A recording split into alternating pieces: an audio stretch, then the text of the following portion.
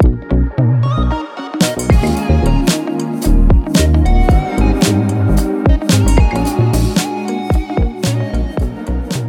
and welcome to The Cup, where we'll be spilling all sorts of tea about what's going on inside Washington, D.C., what regulators and lawmakers are thinking and working on, and what you and your credit union should be focused on in terms of potential risk areas and areas of opportunity.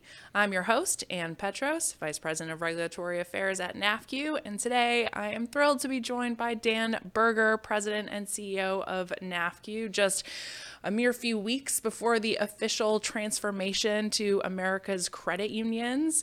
And Dan has served as president and CEO at NAFCU for over 10 years now. So as we get closer to nearing the end of his helm here, I'm thrilled to be able to sit down and chat with you. Well, I appreciate the invite. It's bittersweet. And I know. It is. I've been at NAFCU for 18 years and 10 as CEO. And so I'm honored to be invited to another edition of The Cup. Oh, of course. Well, this wouldn't exist without you. So, but for those who may not know you very well, how did you first get involved in the credit union industry, and really what attracted you to NAFCU? I've been a credit union member since I was 9 years old. And Wow. Growing up in Gainesville, Florida, the University of Florida, where my father was a professor, had a credit union. And all the banking my parents did were at that credit union. My first car loan was at that credit union. And so always very familiar with that credit union. But I was at America's Community Bankers for, 7, 8 years. And then my predecessor, Fred Becker, hired Korn Ferry to do a national search for a head lobbyist at NAFCU, to the EVP of Governmental Affairs at NAFCU. And Korn Ferry came calling, and I hit it off with Fred, and the ability to have more responsibility in overseeing 5 divisions, was really exciting, and to see if I could do it. Yeah, it's a big role. It was huge, and as you know, you got leg affairs and reg affairs and compliance and political affairs, and of course, the experts in research and economics and all that stuff under one umbrella, and 24 colleagues. That was an exciting role that I really wanted to see if I could do and participate in. So that's how I got here. I got recruited, and it's been a terrific, 2 decades, 18 years. So. How is it making the transition from community banking to credit unions? It was not as, there was anxiety when I first gave notice to a learning ACB, curve, that's natural. to ACB, but 95% of the issues were the same. I mean, it's that last 5% that's 100% of the problem, banks versus credit unions. And but yeah, there was the credit union language, member, that instead of customer. There's those kinds of things that are real granular, Sure. That get a little different. The regulator being a little bit different and getting to know the folks there as opposed to the FDIC and stuff like that. But that's just time and effort and going out and schmoozing and getting to know those folks. So the transition wasn't difficult. It took a few months, but overall, at that time, the members of Congress are still the same. It's just some of the prudential regulators were different. But other than that, it was a pretty easy transition. Yeah. I guess once you read the Federal Credit Union Act a few times and figure out the difference between federal and state charter, you kind of get the hang of it. No, it's a dense reading. Yeah. Might put you to bed, but it is worthwhile. Looking back on your time at NAFCU as president and CEO, what would you say have been the most impactful moments of your tenure? And let's take it back a couple of steps. Transitioning from EVP to CEO, what was that like? And then what were the most impactful Transitioning moments? to EVP to CEO wasn't very difficult because I was an insider, because I already knew the staff. I knew things that Fred left this place in very good shape. Very good shape financially, good shape in membership. There was opportunities to improve upon the accomplishments that he had created. And so I knew things that I wanted to do and change and possibly improve upon. But the transition was fairly easy.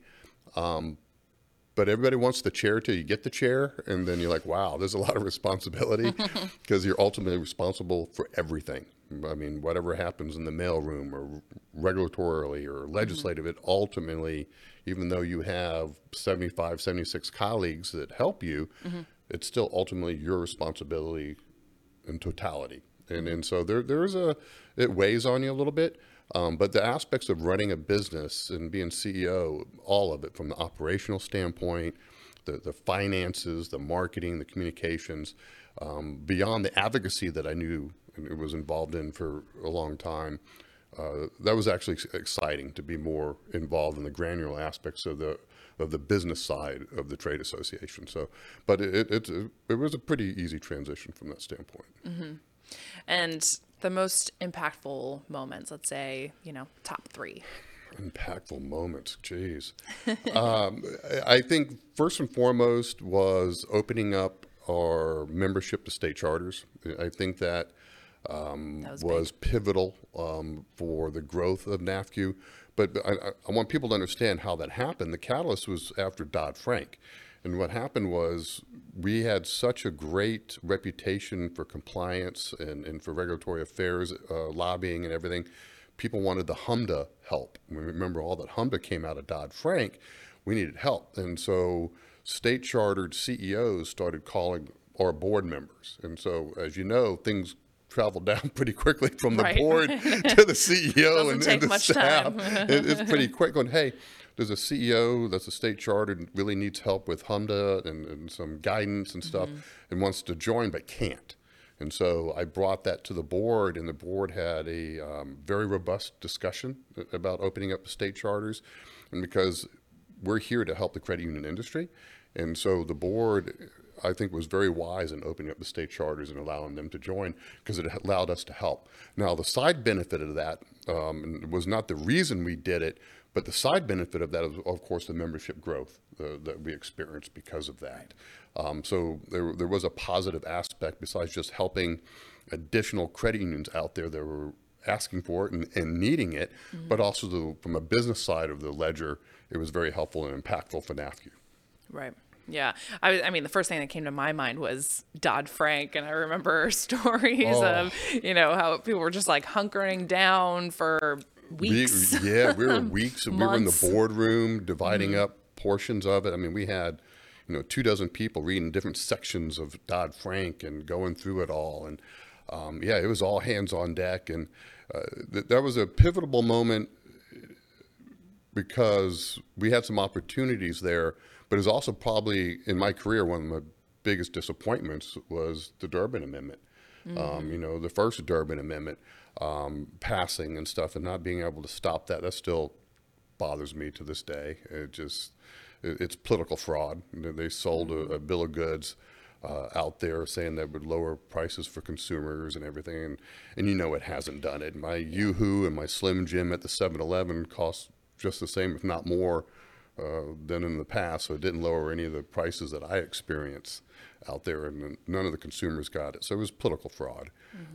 And so, that was a big disappointment. But I think for me, the most impactful moment for me is the team that we finally got together here in the last few years, yourself included. If you look at our management team, you look at all the staff that we have here, our colleagues throughout NAFCU, we're running on all cylinders. We are just killing it. I mean, our membership growth, our financials, we have a terrific board of directors. I mean, all that just came together, and it was all the hard work of you and your colleagues and putting that team together to have that passion for the credit union industry matters. You can't teach that kind of passion. You can't. You have to recruit that kind of passion. You can train them up on the credit union industry and some of the more granular aspects of the credit union industry, but it's that passion and that energy and that enthusiasm and that, as because I say it all the time, that extreme member service is crucial, and to be responsive to the members. It is. And that engagement and being out there and helping the members, that's probably my proudest moment is the team that we have today, right now. I mean, we had great teams over the years, but I think we're really peaked right now. I think it's an incredible team that we have in place. Yeah, there's definitely a lot of enthusiasm, and I know that just from conversations with credit union members that extreme member service is something they really value and hope to see continue into America's credit unions. I'm sure it will. Yeah, and I think it will. The board's going to hold Jim and the management team at America's credit unions to account, and that was one of the things that everybody, as you know, because we drilled it into everybody, is that return the phone calls, return the emails, and be responsive. And that's what our reputation was. Yeah, we were known for our advocacy and our compliance and our education and all the things like that. But everybody in this building, whether it's the young man in the mailroom to yourself or me, we get back to people. And that's the most important part. And that's the culture that we created at NAFCU. And so it's been fun to watch unfold. It's been really fun. A quick response means a lot, even if it's just to commiserate. Yeah, commiserate or say, I don't have the answer for you, Ann, but I'll get it to you. Give me a day or two and I'll get back to you. But just be responsive, and I think people appreciate that responsiveness. And I fully expect it at the new trade association. Absolutely. I mean, I know, if I call any company customer service line and, you get someone who's really attentive and makes you feel like your voice is being heard and they understand your issue, it makes all the difference. 100%. And just and I think that's what we've done so well. And the folks that run the studio, I mean, Eric and Nick and stuff like that, just being responsive internally, because you have internal stakeholders, of course, and then you have external stakeholders, and just being responsive and just having that culture of responsiveness and that service leadership. I mean, it matters, and then it permeates, and then you have that reputation. I mean, your culture permeates outside the company, outside the trade association. And so, yeah, you just a phone call back or an email back, hey, I'll get right back with you, or, it's, but usually we get them the answer right away and then we respond to them. So that's why they get so impressed with the stuff that you do and compliance does too. So, on the topic of leadership, what do you think are the top 3 most important qualities of a strong credit union leader? Communication, and communication. I early in my tenure, I had an executive coach in John Spence, in helping myself as well as the entire NAFCU with the change management we were doing in terms of creating the culture. But communication, the ability to talk about the mission, talk about your values, and really create that culture. And talk, when you talk about your vision, have that strategy behind your vision, and make sure it gets executed. Here's my vision. This is what I think we need to do. Go do it and get out of the way, and you go do it. Like, I mean, you created this. I mean, this is incredible. This podcast has a huge following, and you did it. And you came up with a plan. You provided us with an executive summary. Hey, this is what I like to do. Can we invest in it? So do rock and roll, and you've killed it. It's a fantastic. Thanks. And so those are the kinds of things that you want to do. You want that enthusiasm and that passion to give as much information out to the industry, because this is helpful. The discussions that you have and those really powerful VIPs and prudential regulators and people that you invite on this thing is huge. And to have those conversations, the members like that, and then they deserve it. That part of their dues dollars, and so it's, but I think it's, communication's absolutely key. I think a focus on culture. I mean, it's so important. I think it's important to have that culture in place, because it gives you the resilience when things go bad. And so, because not everything, there's going to be black swan events. There's going to be another financial crisis. There's going to be another piece of legislation or a regulation that's promulgated that's going to be difficult for the industry. It's just going to happen. Black swan events occur. That's the reason they're called black swan events. And so, but if you have the culture to handle those moments and empower your team and your colleagues to go handle those moments, they'll do it. So culture is really, really key. But you also have to have strong execution. Strategy is important, but strategy is useless if you can't execute. And I think that's what you and everybody within this building is so good at. Yeah, we have the vision, we have the culture, we have the strategy, but the most important part is the execution.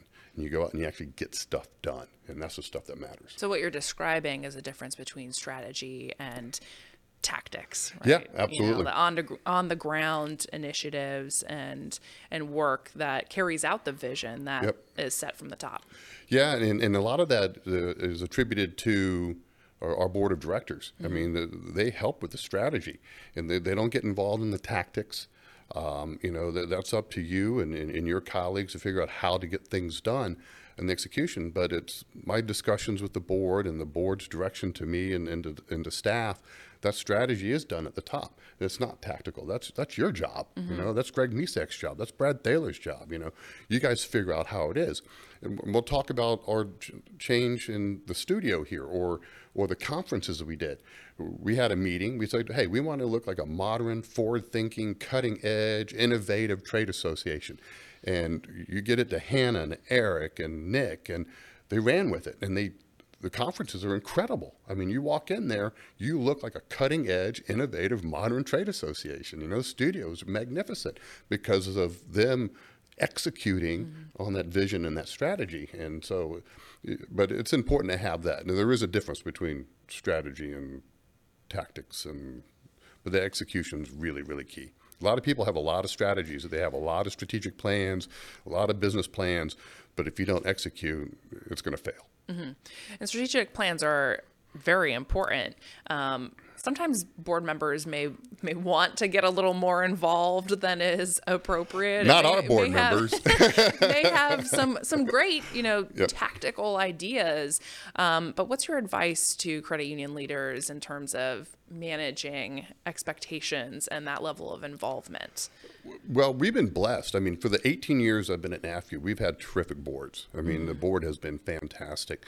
Yeah, occasionally a board member would get into some of the tactical issues. And I had one board member ask a question and started diving into some tactical issues. And of course, I didn't do it in front of the entire board. I pulled him aside and I'm like, if you had a board member that said to do this, this, this, and this, what did you tell them to do? Oh, I'd tell them to pound sand. And I'm like, you said it. But there's ways to handle it and be respectful and professional.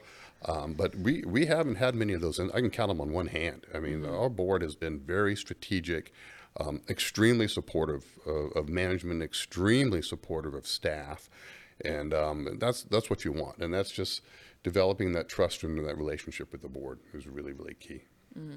I know, some smaller credit unions especially may be struggling to find the right talent to fill their board, but you've got to search far and wide, right, to find the best people. Yeah, and I think that's a problem in our industry, and it is make sure that you have a bench and people ready to go, whether they're serving on the supervisory committee or you have an advisory committee of the board or stuff, to start training some folks to be on the board. Because I'm 57 years old, but a 30-year-old board member is going to think differently and have different experiences. So to get those younger board members in there is really important. And I think the diversity of age, the diversity of race and gender, all those components are extremely important because all those experiences are different. And so the boards need to have at least an informal, if not a formal, training program to get some new board members in. And if they don't, then they might need to consider term limits and things like those lines. But I think there's ways to handle it without term limits, but you need to have some, new blood get on the board and get some new thoughts and input, from different folks on the board, from the community. But yeah, that's a problem. It's especially with the smaller ones. It's difficult, and the small ones are struggling. It's hard. It's expensive. It's the compliance costs, the technology costs, the labor costs. All that weighs in. But you and I both know, hundreds of small credit unions that are doing an incredible job. They have to work harder than a Navy Federal maybe, because they don't have the resources, and they have to work a little bit harder and smarter. But it can be done. It's just very, very difficult. Yeah. Like you said, it takes maybe a little more effort, but they can make it work. And many do it very, very well. Extremely well.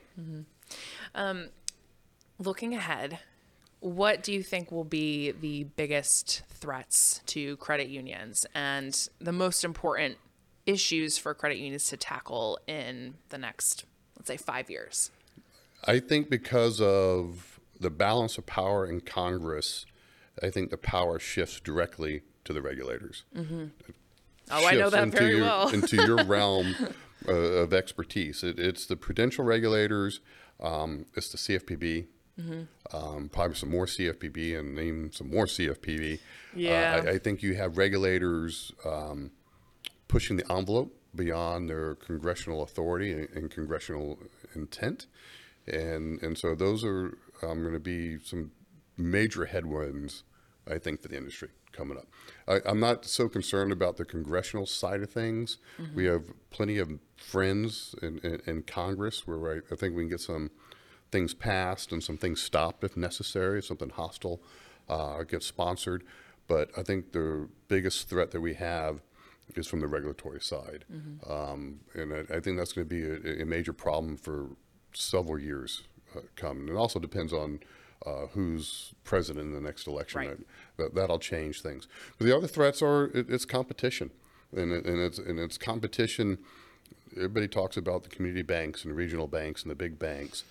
It is, of course, the fintechs, and and it's the kid in the garage in Palo Alto coming up with the next app to compete and try to take market share from credit unions and other community financial institutions. But it's also credit union versus credit union. So the competition is out there, it's real. And so competition, and everything in financial services is becoming commoditized. So then it comes back to having that culture of, being responsive and having the technology partnerships with fintechs so people have access to their money in a frictionless manner and their money's protected and stuff like that. So you can compete and take on the big institutions or the fintechs and stuff like that. It can be done. It's that relationship banking. That relationship banking is absolutely crucial. And we're still loved. I mean, the Googles and the Facebooks, they're never going to have that trust that the credit unions have developed over the last 100 years. They try to buy it with ads and something, they can't do it. That takes time to build. It takes Can't decades. Do it You can't do it overnight. But I think one of the other biggest threats is probably the Amazons of the world. I mean, I use Amazon Prime. So big tech, everybody trusts it. I use Prime. It's push and click. I see what I need. Fantastic. I need my vitamins. It's buy now. It's gone. So that trust factor. I get my groceries delivered sometimes. Yeah, wonderful. You get your groceries delivered. I get my books downloaded on Kindle. Everything's push and go. So if they come out with a token or a stable coin, they could be a direct threat pretty quickly because they do have that trust with the consumer.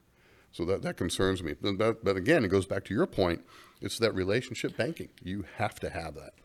Yeah, I mean, I think regulators are really concerned about the, I guess, let's call it proliferation of big tech, right? Especially into financial services. So I know the CFPB is focused on that. I'm sure other regulators will pay close attention. I encourage them to be focused FTC, on right. I mean, that's something we actually like that the CFPB but they should be under the same regulatory schematic as depository institutions. Sure, if you're offering financial services, you're playing in our ballpark. Absolutely. And one of the largest quote unquote banks out there is Starbucks. They have billions of dollars on their app. And then they make investment income from that. But you think about it, people have tons of money on their app that they're utilizing. And so, the CFPB should be looking at them. Tons of money that's not insured. 100% accurate. Yeah. What do you think about all this junk fee stuff? It's administration wide. So, I mean, even the FTC is taking a look at this. We hear all the regulators paying attention. Yeah, the FTC's got some things they got to take care of in their own house first. But I think the junk fee was a brilliant marketing tag to get out there. But it's a misnomer. It's not accurate. And so I think you'll see some pushback, whether it's lawsuits, in legal pushback. I think you'll continue to see congressional pushback. I think there's a lot of problems out there with them trying to cap things. You don't have the congressional authority to do that kind of stuff. Right.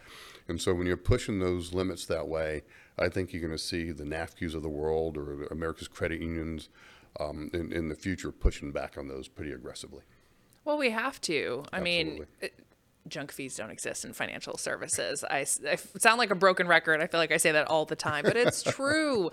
And it is just so frustrating to see, time and time again, this rhetoric, especially from the CFPB. So, hopefully it clicks. Yeah, but you and your team have been doing a great job. You have to push back at every opportunity and write the letters and do the op-eds and all the stuff that you're doing. It all matters because you can't leave a charge like that unchallenged, because then it sticks, and then it's in the mindset of the consumers and stuff like that. And then and it starts being permeated everywhere. So you have to respond to it, and you have been. And I suspect you'll continue to do so with America's credit unions. Well, and I understand and respect that, consumers may feel really frustrated, right, when they see fees that they don't understand. Right. But I'd argue that that's just not the case when it comes to, the products and services that you get from your credit union or bank. And the disclosures associated with those there are tons of disclosures, many that were put in place by Dodd-Frank. Yep. The Dodd-Frank Act required a lot, and for example, mortgage lending. So it just doesn't quite add up. But, I will be the first to tell you that, when it comes to like resort fees, I can do without. Yeah, they show up on the bill. And then I think the one that bothers me the most is when my daughter buys concert tickets and they Ticketmaster some of the fees. And there's some areas they can focus on that don't have the appropriate disclosures that they should to protect consumers. Exactly. And so, but it's not in the not in the credit union industry. Right. All right. Now, what is your hope for the credit union industry in the years to come? I would like to see them continue to thrive. And I think that was one of the things that we focused on at NAFCU, as you very well know, is that we want to help credit unions grow. And you have to grow to compete. And I'm not saying grow for the sake of growing. Grow smartly, have a plan, execute appropriately. But in order to compete in this realm, you have to have some economies of scale. You have to grow. But I really want to see credit unions thrive. And you don't want to go back to the robber baron, or when the 4 banks controlled everything in this country in the beginning of the last century. You just don't want 4 banks controlling the entire financial services marketplace. It's not good for the consumer. It's not good for Main Street. It's not good for communities. And so I want to see thousands of credit unions still in existence, providing those banking services that are needed out there, especially in the areas where there's financial deserts, whether it's in urban areas where banks are pulling out or rural areas where banks are pulling out. I want to see credit unions continue to thrive. And then that's why we exist. That's our job, is to fight for credit unions and make sure they have a legislative and regulatory environment that they can thrive. And you and your team have been doing such a great job at it. I think that needs to continue in order for that to occur. Yeah, certainly. And I mean, part of thriving, in this day and age means innovating and, providing the convenience that consumers are looking for. Yep. So I think, at least on the regulatory side of things, and certainly, legislatively, there are some opportunities to make it easier for credit unions to, partner with fintechs or adopt innovative solutions that and then take it a step further. There's opportunities for them to invest in opportunities that are out there, whether it's the Circle Fund or the Circle Collective, and those folks, investing in fintechs that are, helping credit unions, with their technology platforms. Those kinds of things are really important to be able to. Well, I'll have to have a conversation with the NCUA, but that's a subject for a different time.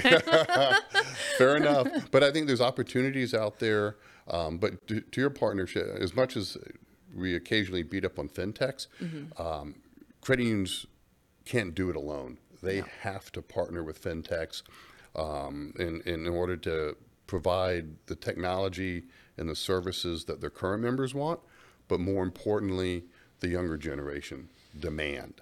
And so and most credit unions don't have the financial wherewithal. You can't have 200 programmers like Bank of America does. So you have to partner with the fintech to get the appropriate apps and technology platforms to provide those services. Right, need to outsource. So you have to, absolutely have to partner, absolutely. Or through NAFCU services, same thing.